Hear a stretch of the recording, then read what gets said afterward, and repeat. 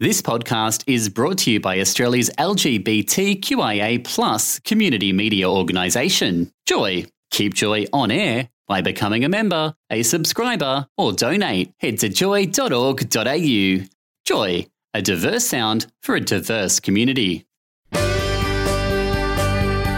You're listening to A Little Pot of Joy, the podcast program.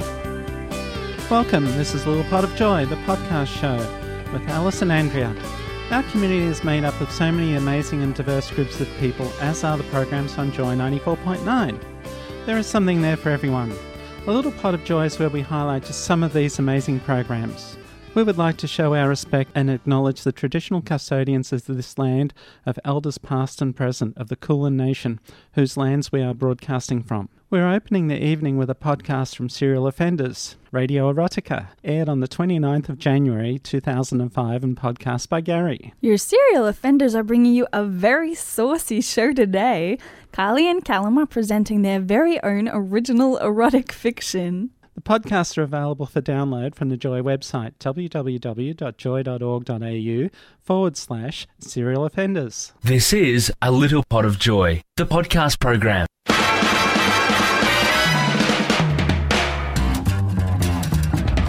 Presenting Kylie and Callum, your Serial Offenders on Joy 94.9. Okay, 3, 2, 1, let's jam. Good morning. Good morning. How are you this morning, Callum? I'm a little out of breath. Well, I must admit, we're very lucky to have you in the station. Oh, thank you. I was running a wee bit late and panicked and got here with a whole 6 minutes to spare. You panicked. I panicked. There was just a lot of panic, really. Panic in the disco. But also, I would hate for you to miss out on such a fabulous show that we've got planned today. We are jam-packed. It's gonna be awesome. We have also both written a little bit of erotic fiction, and we want to know whose is best. Yes, after Callum's last week of reading out the erotic fiction, we decided why not read out some of our own. Exactly. We thought we could do it better. But it also came with 2 requirements. Yes, we had to include camel toes and a strawberry collapsing in on itself. So let's say it's creative. Yes, it is. I think it's time, Callum. Callum and I are reading out our erotic fiction that we have been writing over all week. Look.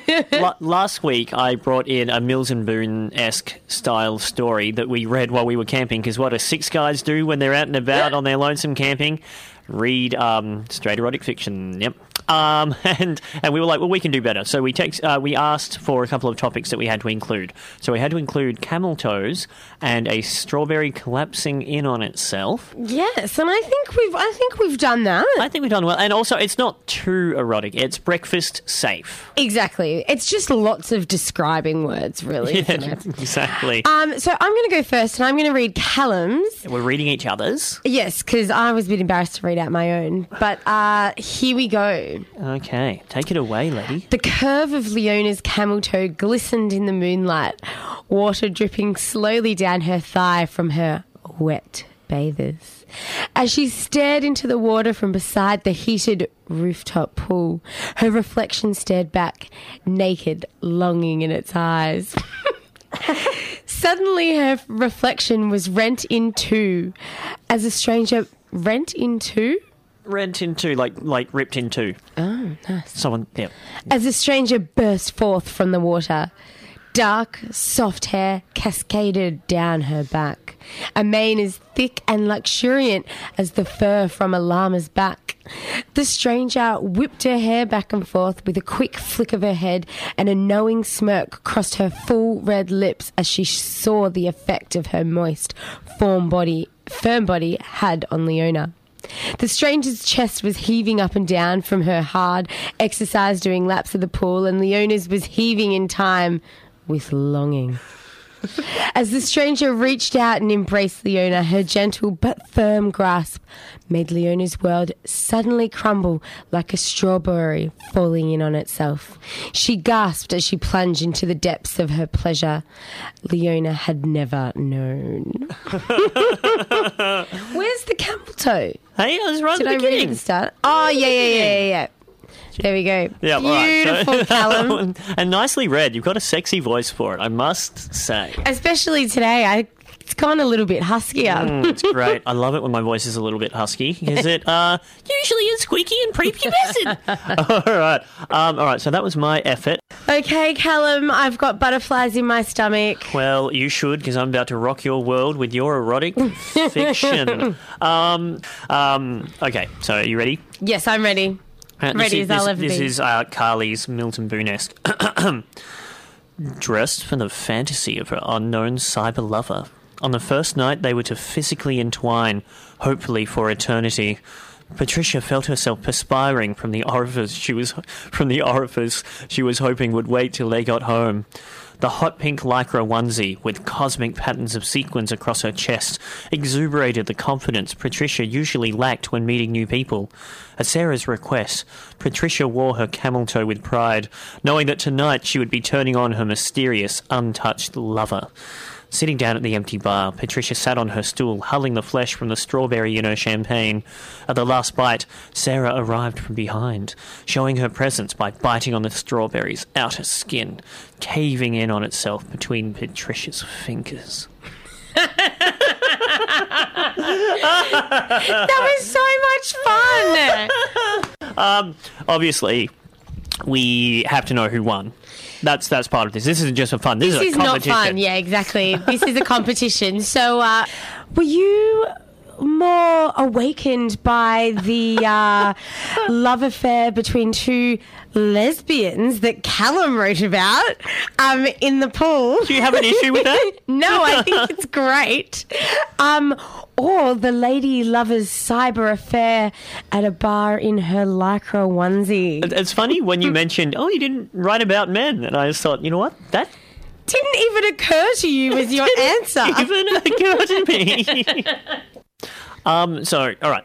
Both of our erotic fiction are up on Facebook. We need you to go to Facebook. You can reread it there if you want. If you don't need to, whatever. And like which one you think is best. Currently, Carly is winning.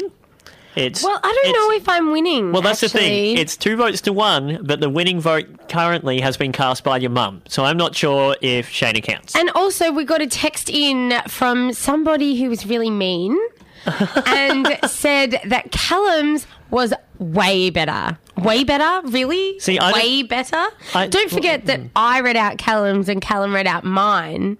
Yeah, well, that's the thing. Maybe, yeah. So, I mean, you did a fabulous reading of it, but I mean, when it comes to the core of the novel, the story, the gritty, the nitty gritty part of the story. Apparently, mine's way better, according to this anonymous text.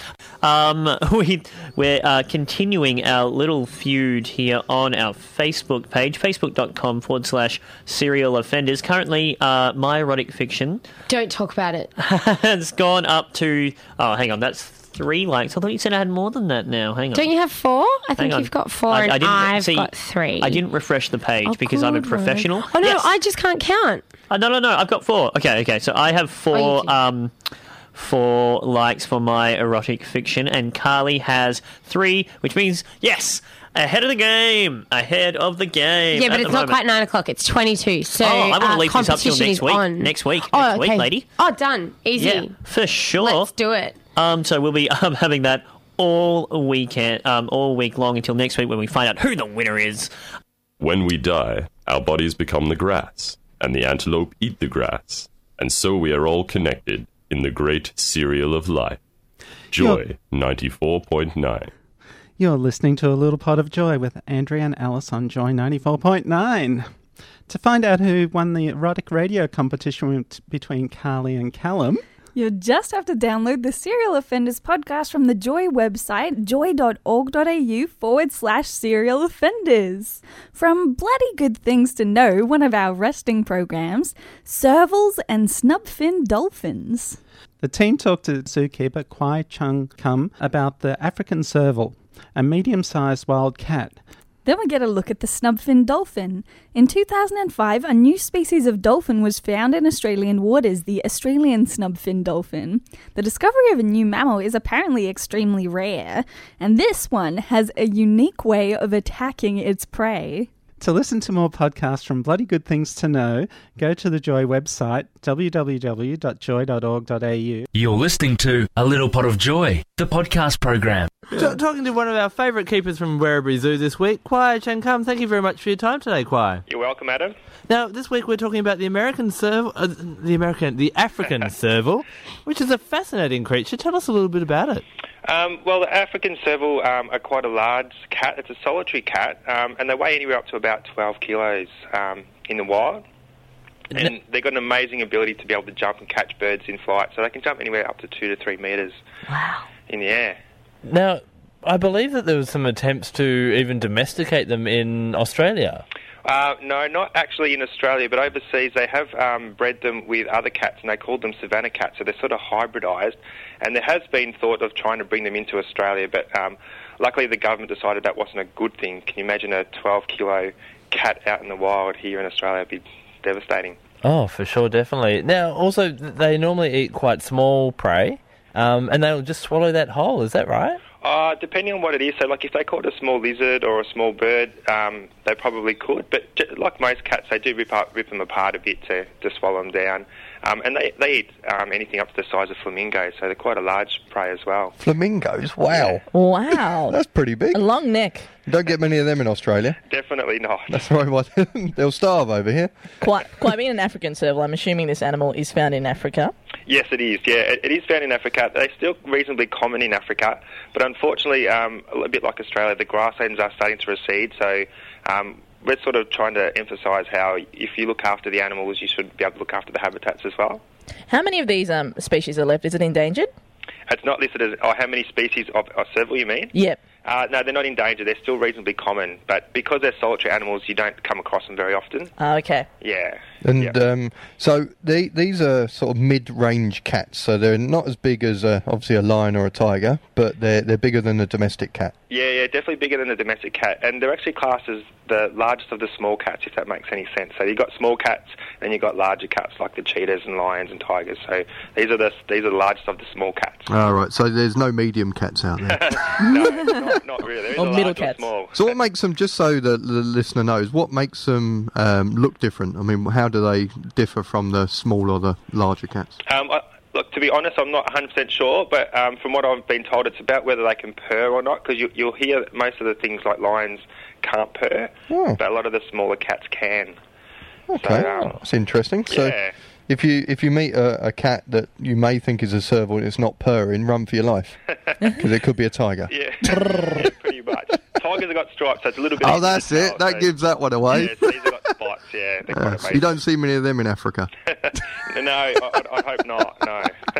Kwai, at Werribee Zoo, you've got Wild Nights, a zoo after dark, starting very, very soon. Tell us about that. Yeah, well, that starts on the 26th of June and goes through till the 10th of July. It's quite an interesting thing that we're doing. We're actually opening up the zoo after dark, so virtually from 5:30 till 7:30, we're opening up the walking trail. So people can come along with torches and spotlight animals. We'll have our monkeys, we'll hopefully be out on display, as with the lions, the cheetahs and the hippos, and we'll also be doing a serval presentation. So what we'll do is we'll have a large area where you come inside out of the cold and be able to watch some of the amazing things that the servals can do. Can you give us any hints on some of the amazing things they can do? Oh, backflips. No, not quite backflips. They don't jump through hoops or anything like that. Thank God. But what we're trying to do is show you what they can do. So they've actually been conditioned in a way so that they'll listen to us, and they'll be able to jump, say, 2 to 3 metres in the air to show you how high they can jump and how they pounce. and just how quiet they are when they walk. So we've got a lot of mulch, so you can actually sort of see them walking and how they camouflage in amongst the grasses as well. Wow. So, yeah, it's quite impressive. Bloody good things to know. Joining us on the line is Lydia Gibson. She's a tropical marine species manager for the WWF. We're talking about a very rare species of dolphin called the snubfin. Lydia, thank you very much for your time today. Thank you. Now tell us a little bit about this fascinating species of dolphin called the snubfin. Yeah, well, not many people know that Australia is actually home to its very own native dolphin called the Australian snubfin dolphin. And it's quite a unusual-looking dolphin because it's actually got quite a round melon-like head, and most dolphins actually have a strong, prominent beak. And you can find it all the way from Kimberley in Western Australia, across northern Australia and into Gladstone in Queensland as well. But it's actually been dubbed one of the world's ugliest dolphins, which I don't personally agree with. Yeah. All dolphins are cute, though. As well as being ugly, the snubfin dolphin, it also has a really deadly way of getting its prey. Oh, yeah, it's extremely scary. No, a lot of... some observations in Kimberley and in Queensland have shown that it actually spits jets of water to catch its prey, to catch the fish. They'll round the fish up, and then as the fish are driven to the surface of the water, they'll shoot jets of water, sometimes up in the air, but also sometimes along the surface of the water, which essentially startles the fish and it helps them to catch them. But we still know so little about this behaviour, so it'll be great to watch that story unfold. That'd be great in a swimming pool when those little shits are swimming around and splashing with water. Send in a snubfin dolphin. That's true. It's really unusual. It's quite fascinating. And I believe there's been some research done on them recently. What have you found there? Well, there's been research done over the years in Queensland, and WWF also partnered up with ING Direct, an online bank, to do research in Kimberley and the Northern Territory. And so what we're trying to do is really build a picture up of the life and habits of this dolphin, so that we can find the best way to conserve them. And a lot of the research is showing that they have very small, localized populations. They're very coastal hugging, so they like to be in waters less than 15 meters deep and just stay about 10 k's in the coast. And unfortunately, that means that they're subject to a wide range of human impacts, from coastal development, fishing, etc., etc. So because they've got such localized communities, they're very susceptible to local extinction. So we really need to do all that we can to protect them as soon as possible. Now, reading the information on the WWF website, I'm going to ask a very ignorant question, but it says they're at risk from climate change and rising sea levels. But I'm thinking that's going to give them more water to swim in. That's good. Yeah, I see your point, but it will mean that mangroves will disappear as a result of that, because of the deeper water there. So it will mean loss to their habitat as well. No, I think that's a very valid question there, Adam. Oh, yeah. You always wonder, the more water, surely there's more for them to swim around in. But yeah, it's just the ecosystems associated with it, and the seagrass as well. They love seagrass. I understand. And what, can we find these guys, I know they're very rare, can we find them in Victoria? No, unfortunately, well, at this stage, I mean, all we know is that they live in tropical Australia, so from Kimberley to Queensland. So they like warm water, obviously. Yeah, Okay. tropical species. Now, the WWF is doing some great work to help out with the snubfin dolphins. Is there anything that the listener can do to help to support the snubfin dolphin? The what, sorry?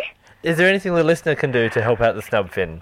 Well, as we mentioned before, I mean, climate change is one of those issues. So just, be energy wise and turn appliances off and switch to green power. For those listeners up in tropical Australia as well, I mean, it's quite interesting that cat feces can be a cause of death of dolphins. Wow. Quite an unusual fact. You wouldn't see that linked, but unfortunately there's a little parasite that infects cat feces, and if that gets into the marine environment, then it can cause deaths of these coastal dolphins as well. So be responsible with the cat litter. But also as well, just choose sustainable seafood. Such as Marine Stewardship Council certified products, really to help reduce the impact of bycatch. All those things definitely make a little difference. Yeah, and go to our website and find out more about the dolphins and what we need to do to help them. Of course, that website is wwf.org.au. Lydia, thank you so much for having a chat to us today. Okay, thank you. You're on Joy 94.9. This is A Little Pot of Joy with Alice and Andrea. Up next from a resting program, They Link, a lesbian couple's bondage session. It originally aired back in July 2013. July 24th, actually, which was my birthday that year. It was only that year? Ha ha. On the show that week, Bassa was joined by Ginny as they chat about the lesbian couple whose bondage session that ended up in a fire station. And Ginny also talks about her own embarrassing moments. Some practical tips from Bassa and the hard lessons learned. To listen to more of the resting programs, you go to the Joy website and download them from the Joy website, www.joy.org.au, or from the iTunes store. This is A Little Pot of Joy, the podcast program. You're listening to Basha and this is Lei Link on Joy 94.9. Now tonight's show we'll be chatting to Ginny. We're going to be talking to her all about the lesbian couple whose bondage session ended up at a fire station.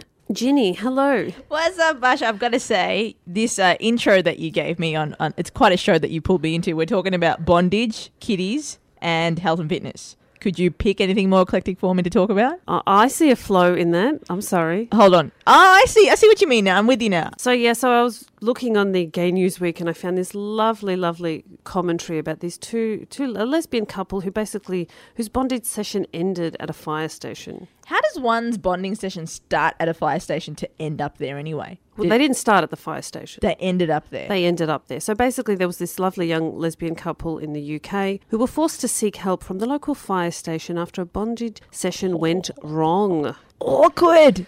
Yes. Basically they'd mislaid the keys of the handcuffs while having a bit of sex play. That's awkward. The authorities intervening on your sexy time is really, really awkward. Like, what does one do? Hey, can you just help uncuff my naked girlfriend right there? Hey, that's cool. No, I believe they got dressed. They got dressed. Yeah. But it'll be hard wearing handcuffs to get dressed. Like, she'd probably have a T-shirt over her head and everything else just exposed. It's like, what's up?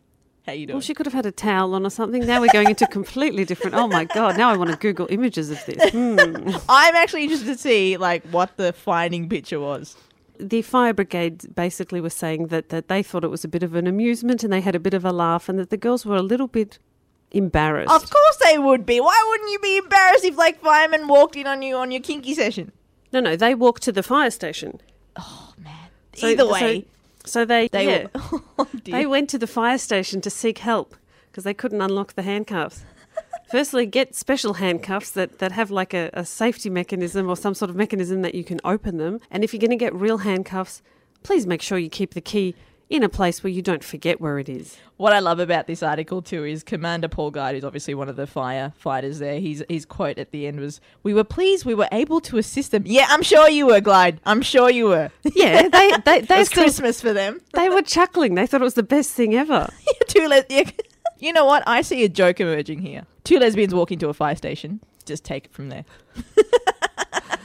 And they were not U-hauling at that stage.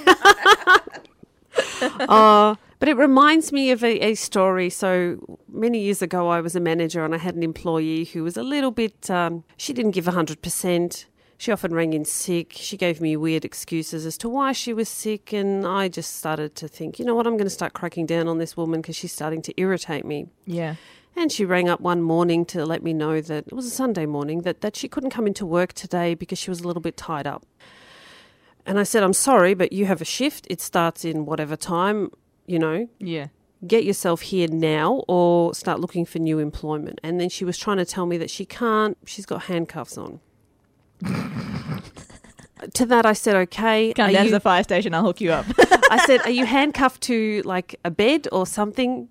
Or are you just handcuffed to yourself? You had to ask her that? Yes, I did ask her that. That's awkward, Basha. Oh, I just went there because I thought, you know what? I know. Do you want to know what she's handcuffed to? Good on you. Well, she could have been handcuffed to her boyfriend. You want to know that? I wanted to know what she was handcuffed to. And she said she's handcuffed to herself. And I said, oh, okay, so basically your hands are handcuffed to each other. And she said, yes. I said, well, then, as far as I'm concerned, you can still come to work because you don't need to bring like part of the bedpost with you or your boyfriend. So can you please make your way to work? Thank you very much. And we will rectify the situation as it comes to hand. To hand. Good play on words. I also didn't believe her. Right. Anyway, so she walks into the work and she's handcuffed. Her hands are handcuffed. Her hands were handcuffed together. And we all had a good chuckle. And then I thought, you know what? I'm just going to be nasty today because she'd irritated me beyond belief. And I made her work. You made her work in handcuffs. Like, didn't you think she'd been arrested or anything like that? She was just wearing... Hey, was she just hanging out? When you arrest people, you handcuff them behind their back and not in Sometimes front you of go them. to the front.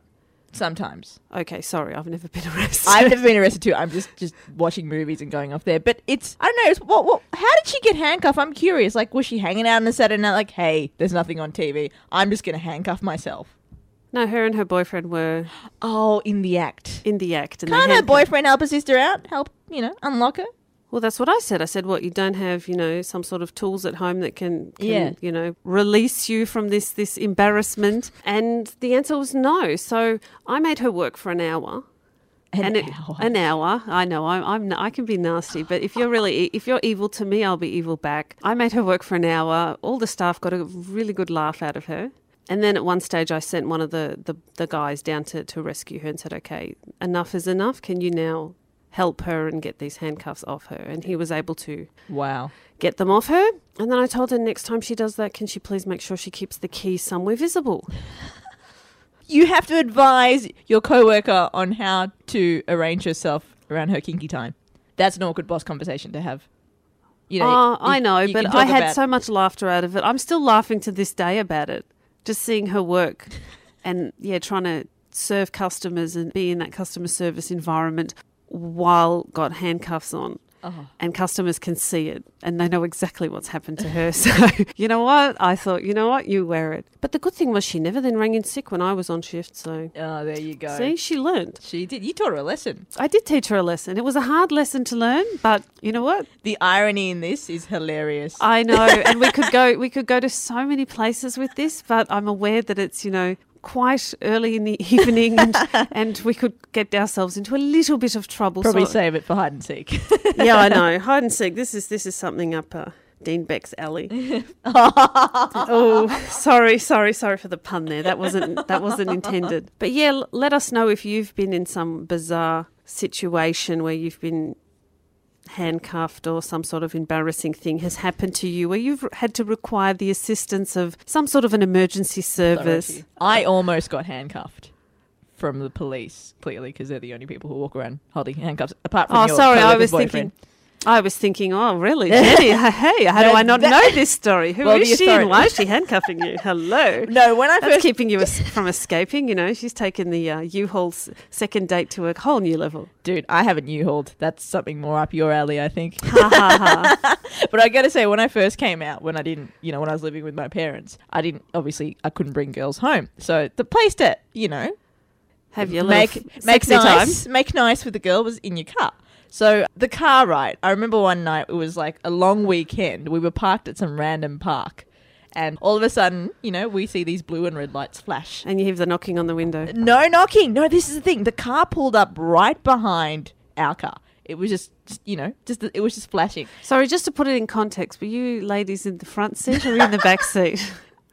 Look, you can choose not to answer that question, but I would just prefer to have an understanding because I've got an image in my head and you don't want to know what's going right through my head at the moment. Let's just say we required more space. Okay, good. Let's just fine. So was it a station wagon? It was not a station wagon. Oh, no shaggin' wagon. No shaggin' wagon. I couldn't even say it, but we were chilling in the car. As you do. And then all of a sudden the police car just stops behind us, the engine turns off. You know what I do? I put my top on.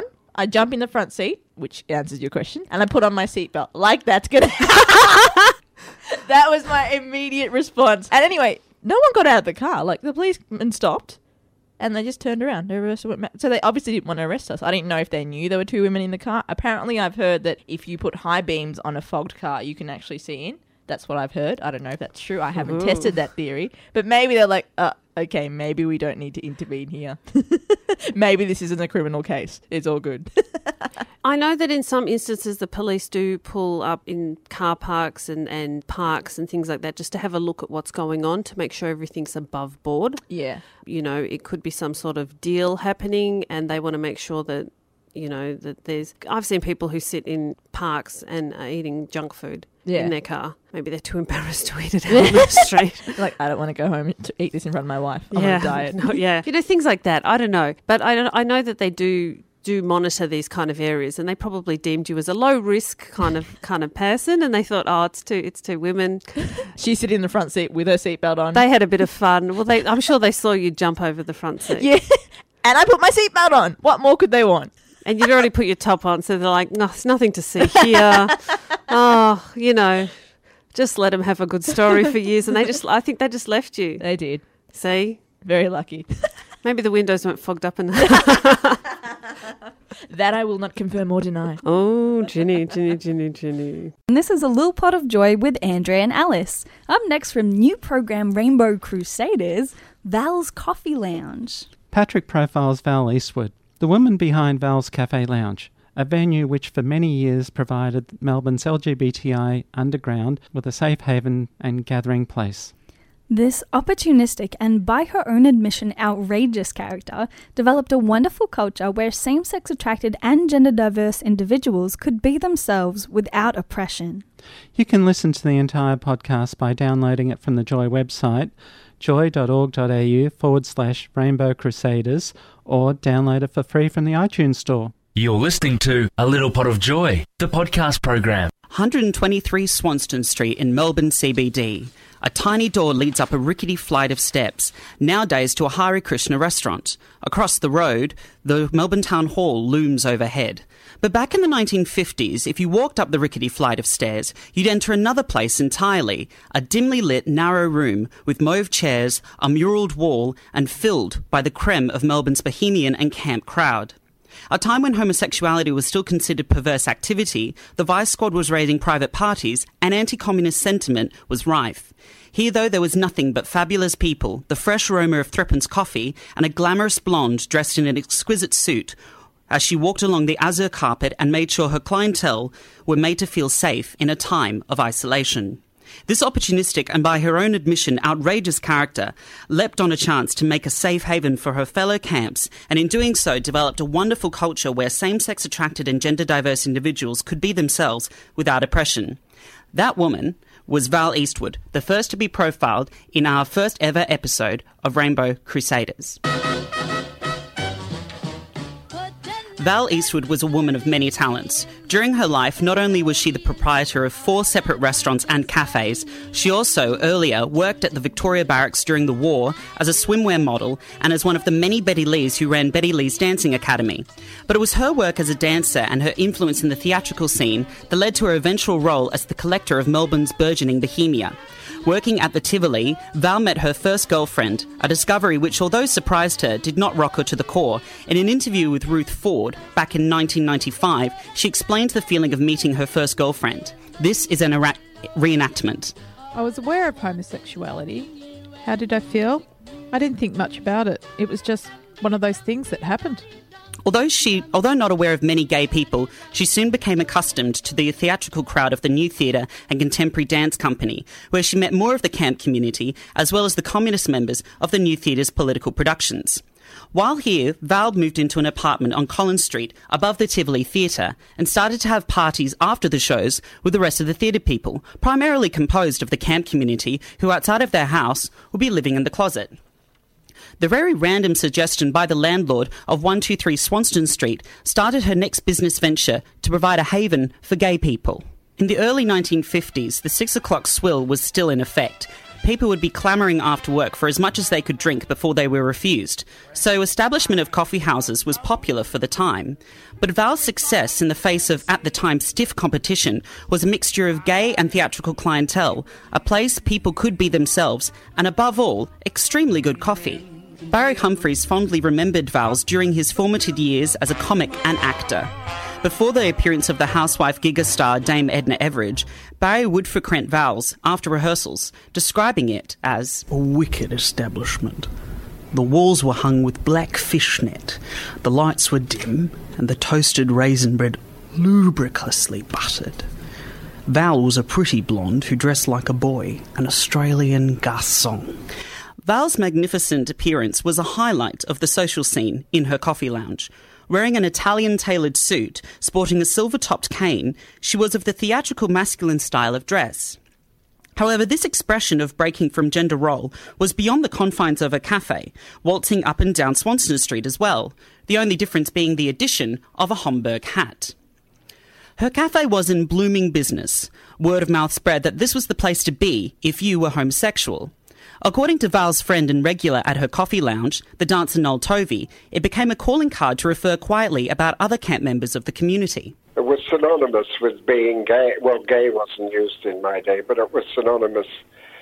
People used to say, oh, he's the sort of boy that goes to Val's, or she's the sort of girl that goes to Val's.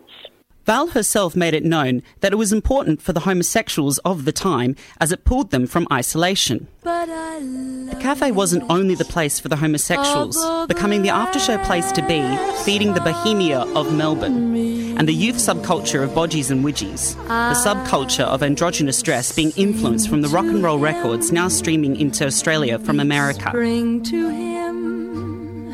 Everyone was being outrageous at the time. It was a bit of a rebellion against the dreariness of Melbourne, which it was. And as long as you could be a bit different, being something different, that was the way to go. Val's Coffee House was a success not only locally, but internationally. Parisians visiting Australia were told of the slice of bohemia up the steep, narrow stairway run by, as Barry Humphries put it, an Australian garçon. The bodgies and widgies smearing the boundaries, straights and camps intermingling, while the aroma of fresh coffee permeated the air. It was so successful that after bargaining with the initial landlord, she opened the ground floor as well for Val's Cafe No. 2. And here, Val made her stand in the stiff coffee house competition, the addition of live performance. Noel Tovey talked to us of the Sunday concerts that came to highlight Val's Coffee House. Would have a concert on Sunday nights, but I mean that was just her friends getting up and performing. There was a small grand piano, or well, I think it was maybe a half-size grand, and a huge lesbian named Tony would play, and she played every night. Initially just hiring a small trio, soon the productions got grander for Val's Sunday night concerts, with a mixture of music, drama, and in the case of Frank Thring, dirty poetry. The Chamber Music Orchestra from Melbourne University soon was asked to assist, but when the college got wind, it made the cafe out of bounds for all of its students. This didn't dissuade any of the students who were clamouring to get their slice of rebellion.